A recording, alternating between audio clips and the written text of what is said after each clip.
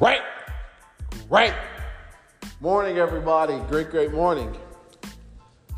I got a question for you.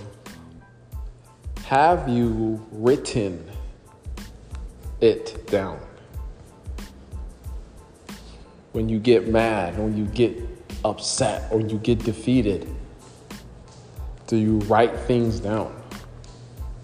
What could I possibly be talking about now? Guys, I'm going to be continuing this goals conversation, guys. You should be writing down your goals right away in the morning and at nighttime before you go to bed. And when you face defeat or a setback, write your goals down during them to keep you focused on the bigger vision that you have. Because I know you have a bigger vision, right? So don't forget to write it down. Coop out.